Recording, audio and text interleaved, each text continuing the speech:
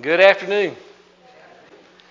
We did not get the word to the AV guys. I'm not going to be preaching from Mark chapter 2. You can turn your Bible to the book of Acts, and we'll wait to hear what Hiram has to say from Mark chapter 2, maybe next Sunday. I want to promise you up front, the only disclaimer I'm going to make, that this lesson is not going to be a travel log. So it's not going to be, let me tell you where we went the last couple of weeks. But it is going to center around some of the places that we did go.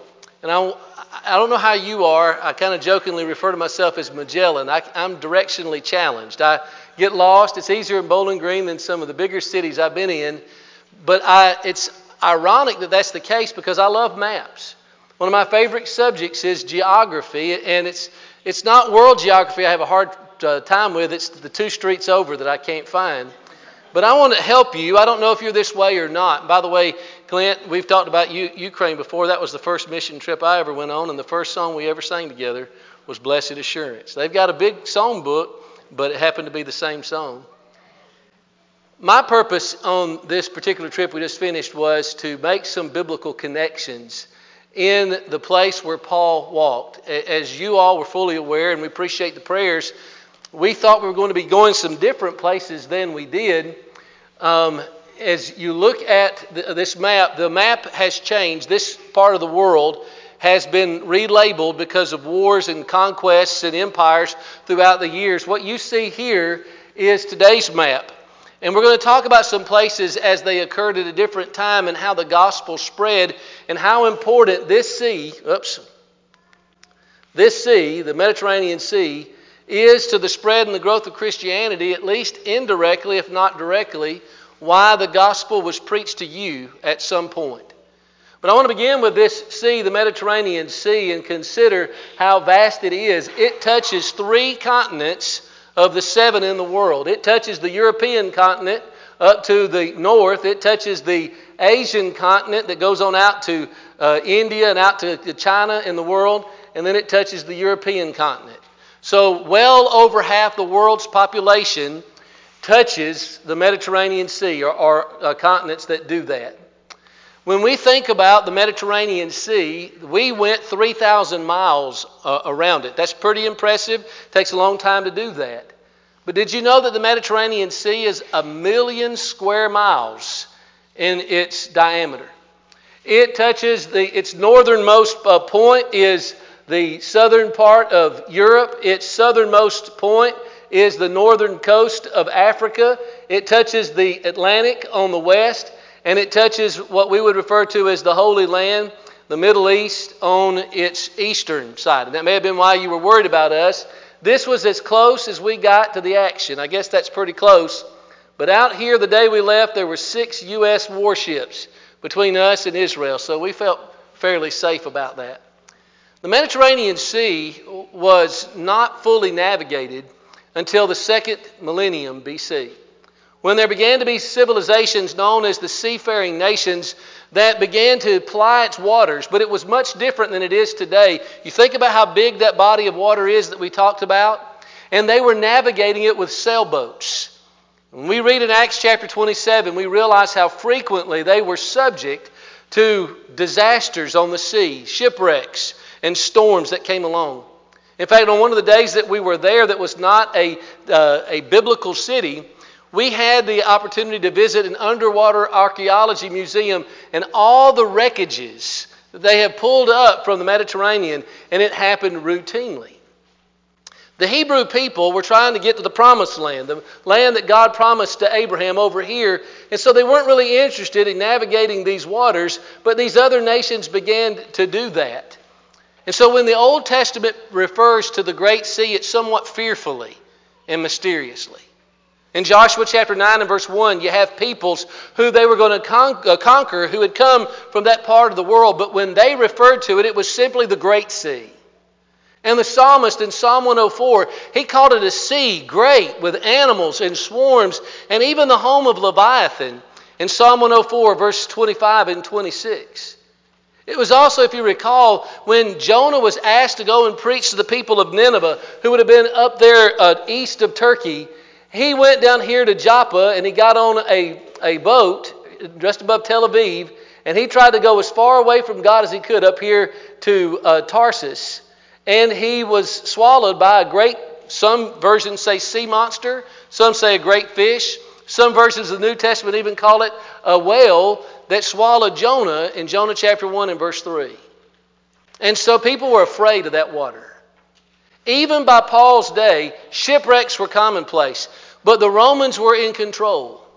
And as a result of this, they were plying its waters all the time. They were taking foodstuffs and materials and weapons and armory all over the empire. And they were so concerned about their soldiers and their citizens and the people that they had subjugated, they made sure that those things were being carried constantly. So the Apostle Paul found himself, and others did, risking their lives to get on that sea.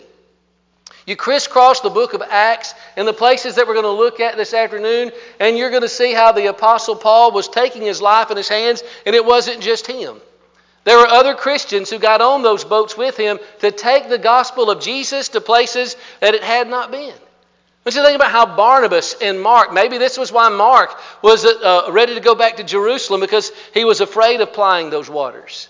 And there was Silas, and there was Timothy and Luke.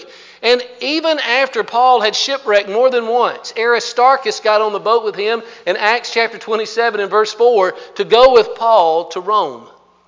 No wonder Paul would say, I spent a night and a day in the deep. 2 Corinthians 11 and verse 26. I began to research this because I was in a room in a boat over that thing the whole time, so I want to know what was underneath me. Did you know that there are 50 species of sharks in the Mediterranean Sea? It's a tropical climate. It's a beautiful hunting ground if you're a shark. And among those 50 species is the great white, with its 7 rows and 300 sharp teeth. And Paul was out in the middle of, undoubtedly, the Mediterranean. And he would say, no wonder in the next verse, I was in dangers on the sea. And what's remarkable is, even after he said this, Paul got on that ship to go to Rome to testify before Caesar in Acts chapter 27. As we think about some of the places that you read about in your Bible that we had the blessing to go and see, I want you to think about some lessons that we can learn from just a few of those. There were only so many seaports, and I'm not going to deal with all of those, but there's something to be learned from all of them. The first one is in Cyprus. We want to remind ourselves that Paul was known as Saul of Tarsus, and he was a devout Jew who came to be in Jerusalem, and he began to persecute the church. He made havoc of it, according to Acts chapter 8, verse 1 through 4. And they that were scattered abroad went everywhere preaching the word. And everywhere was going to be Judea, Samaria, and ultimately to the uttermost parts of the known world. And so as the Apostle Paul, as he's known as Saul, is breathing out threats against the church, he's on his way to what's now Damascus in Syria. And on the road to Damascus, he encounters Christ. He is told to go to Damascus, and he's told that there he would be told what to do. And in Acts chapter 9 and verse 15, Ananias, who is otherwise unknown to us in the New Testament, a great reminder for us that if we are serving God, we may not be known in our brotherhood, we may not be known in the pages of church history, but God is paying attention. So far as we know, the only convert that Ananias ever had was the great Apostle Paul. And Damascus goes to him, and he has a very simple message for him. He says, you are going to be a chosen vessel of mine before the sons of Israel and kings and Gentiles of the earth. That sets us up for the rest of the book of Acts, where the gospel is going to leave that one little area of the world, where in the area where Jesus was born and the church began, and it was going to go everywhere. But what God says to Ananias to tell Saul is, you're going to be a chosen vessel. A vessel is simply a container that is empty, that can be filled. Chosen is the idea is that one has a favorable view for the object that's chosen. And so the message that God sends to Saul through Ananias is, you're empty. I want you to empty yourself of what you were before, and I want you to be filled with the gospel of Christ. Read Galatians 1 and Galatians 2 and see how the Apostle Paul says, Jesus filled me with his gospel. And he'll talk about how he received direct revelation. And God says, I want you to go and I want you to empty it out to the Jews and to the kings and to the Gentiles. So as you think about all you read in the book of Acts, it's going to be a series of him going to some of the places that we're going to talk about and doing that very thing. But here's the neat thing. The Apostle Paul is the only writer after Luke that's going to use this idea of a chosen vessel. And every time he uses that word, he doesn't use it of himself. He uses it of you and me. In Romans chapter 9 and verse 21, he talks about how we are chosen vessels. If you want to do some further study on that, look in 2 Timothy chapter 2, verse 20 and 21. In a great house, there are all kind of vessels. And God wants us all to be vessels of honor. One time, Peter uses a synonym in 1 Peter 2:9, and he says, you are a chosen generation of people for God's own possession. When you think about how God says, of all the people in the world, Ananias, I want you to go to Saul, I want you to teach him the gospel, I want you to baptize him, and he is going to be a chosen vessel of mine to accomplish my will. He's going to empty himself out in front of Jews and Gentiles everywhere. And when God speaks to you and me in the New Testament, he says, you are chosen vessels. Fill yourself up with my word, and then empty yourself out on all of those that you come in contact with. Well, as we think about where he goes, Saul is being trained and is learning. And on the first missionary journey, they go from Antioch of Syria, and they go across on a boat across the Mediterranean to Cyprus. And when they get to Cyprus, they probably found the church already there. When we look at how the gospel is spreading because of the persecution of Stephen, we read some interesting statements in Acts chapter 11. In 19 and 20, we find how there are Christians who are spread out through the persecution, and they go over to the island of Cyprus and they preach to the Jews. But keep reading in the context, and you'll find how that there are folks on Cyprus who are already Christians who go up around Antioch of Syria, and they preach the gospel not only to Jews, but to Gentiles. When we think about Cyprus, it is probably mentioned more than any of the places I'm going to mention tonight in the Bible besides Rome itself. If you look in your Old Testament and you come across Chittim or Kittim, you're reading about this particular area. You're talking about the same folks. They're the seafaring peoples there on Cyprus. And so as you read in Genesis and Numbers and 1 Chronicles and all the major prophets, they are mentioning to us the people who live on Cyprus. But in the New Testament, only in the book of Acts. Cyprus is the place where a man named Manasseh is going to host Paul and his fellow workers at the end of their third missionary journey. So he's important. The church is there. It's important because Paul and Barnabas and Mark, they take the gospel from one end of that island to the other. They get over to Paphos and they convert Sergius Paulus, a Roman proconsul. One of our guides told us that makes Cyprus the first Christian nation because the Roman proconsul was the leader. He was the highest government official on the island. And when he obeyed the gospel, he adopted Christianity. When we think about Cyprus, the church grew. But here's a sad fact, something we found as we went all around this Mediterranean. The church disappeared from Cyprus. When you think about Jerusalem where the church began, you can't find a New Testament church there today. In the entire nation of Israel, where that war is taking place today, there is one congregation up north of Tel Aviv, on the near the Sea of Galilee in Nazareth, Jesus' boyhood home, the only congregation there. Now, when we think about Cyprus, Cyprus had several Christians, but when you think about Cyprus, you think about one man. The man that you probably think about is Barnabas. And Barnabas is shown to us as a man who is terribly important for a lot of different reasons. First of all, he was important for his generosity. In Acts chapter 4, verse 36 and 37, we're introduced to him as a Levite of Cyprian birth. That is, he was from Cyprus. And he's the one that sold a piece of land, and he gave it to the church so the church could continue to support itself as it's growing there in Jerusalem.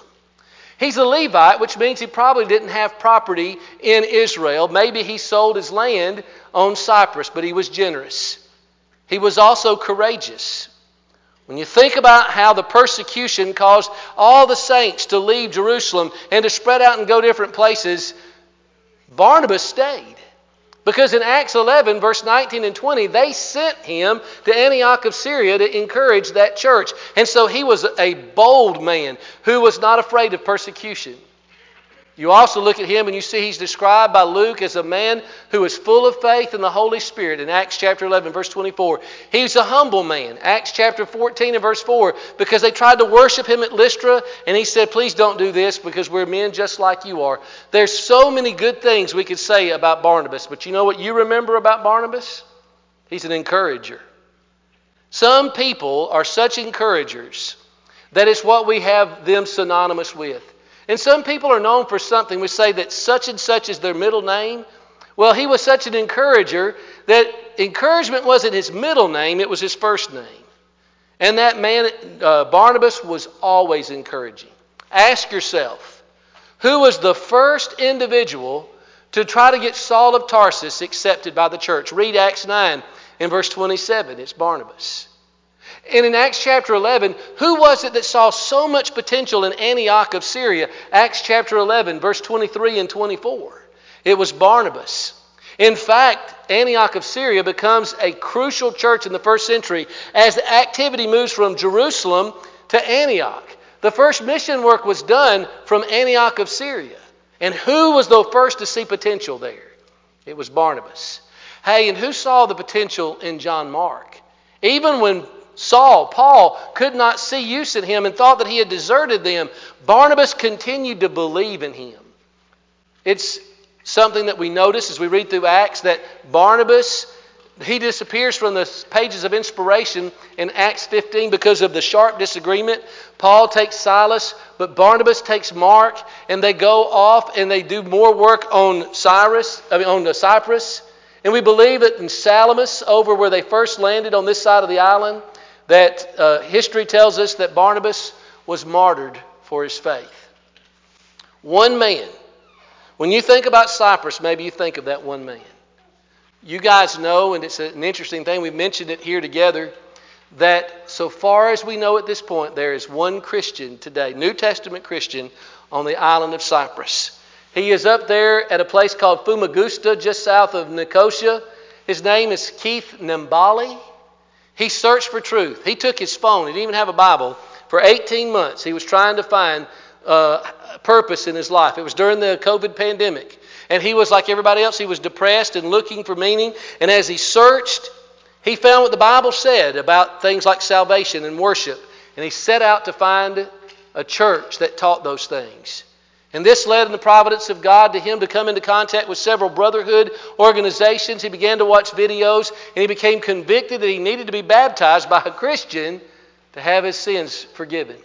There happened to be a man who was teaching in Israel who was a New Testament Christian, worshiped with the Nazareth Church and taught at the Jerusalem University. And he took a boat, he and his wife, over to Cyprus and baptized him in the Mediterranean Sea. They're studying with a young man named Isaac. He hasn't yet obeyed the gospel. A man named Wayne Parker, who's the missionary in residence at Freed-Hardeman University, has made the decision with his wife to go up to that area of Nicosia, and they're going to try to reestablish the church. And the church will once again be where, in its early days, it began to flourish and grow.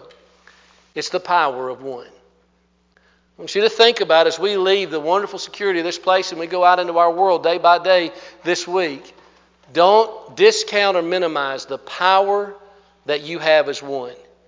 You never know whose life you're going to change as the result of a word that you say or an opportunity that you take to share the gospel with them.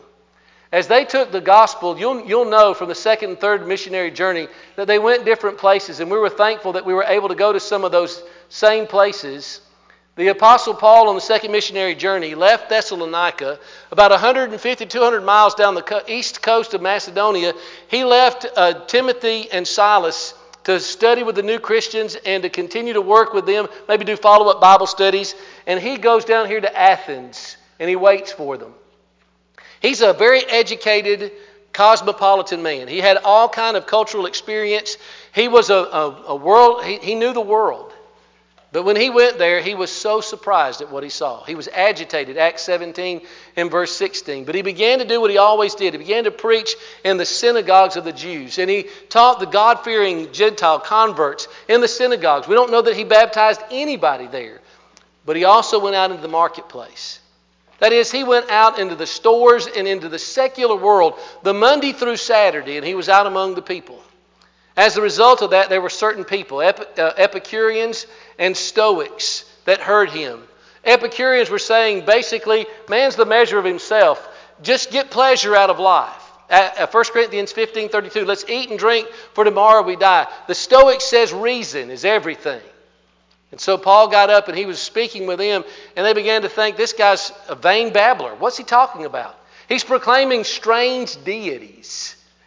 And so the Apostle Paul has an opportunity to go up on the Areopagus. And you'll see maybe some pictures of this as we talk this weekend. Mars Hill, somebody said they thought that was just a little mound of dirt. It's a huge, towering place. If you ever look at pictures of Athens, you'll see how it just towers over the city.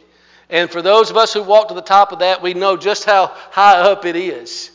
But over to the side, there's this little rock hill that is identified very clearly from archaeology as the Areopagus.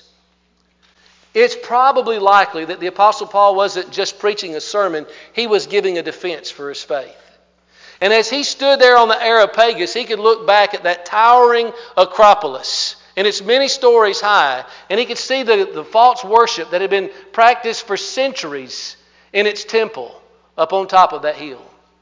And the Apostle Paul was doing as Socrates. Did you know Socrates in 399 BC had been tried on that hill, and he had been put to death as a heretic because he taught that maybe that the gods were not to be worshipped, that maybe there's something more, there's something different. He didn't find the true God so far as we know, but that alone was enough to have him lose his life. And here's Paul, maybe fighting, reasoning for his life. And what does he do? He's given an opportunity in a very secular world, and he preaches the God of the Bible. He mentions a fellow in his talk, he mentions two, and one of them was a man named Epimenides, who was a poet from the island of Cyprus. Epimenides was responsible for what's called the Epimenides paradox, because he said in Titus 1 in verse 12, all Cretans are liars. Problem? He was a Cretan. So was he telling the truth? We don't know. But Epimenides also said, for in him we live and move and we exist. The Apostle Paul takes their philosophies, their philosophers, and their pre-existing ideas, and he tries to connect them to Christ. I don't know how you do that. I don't know if it's somebody you work with and you can talk about your common occupation and you use that as an opportunity to speak about God.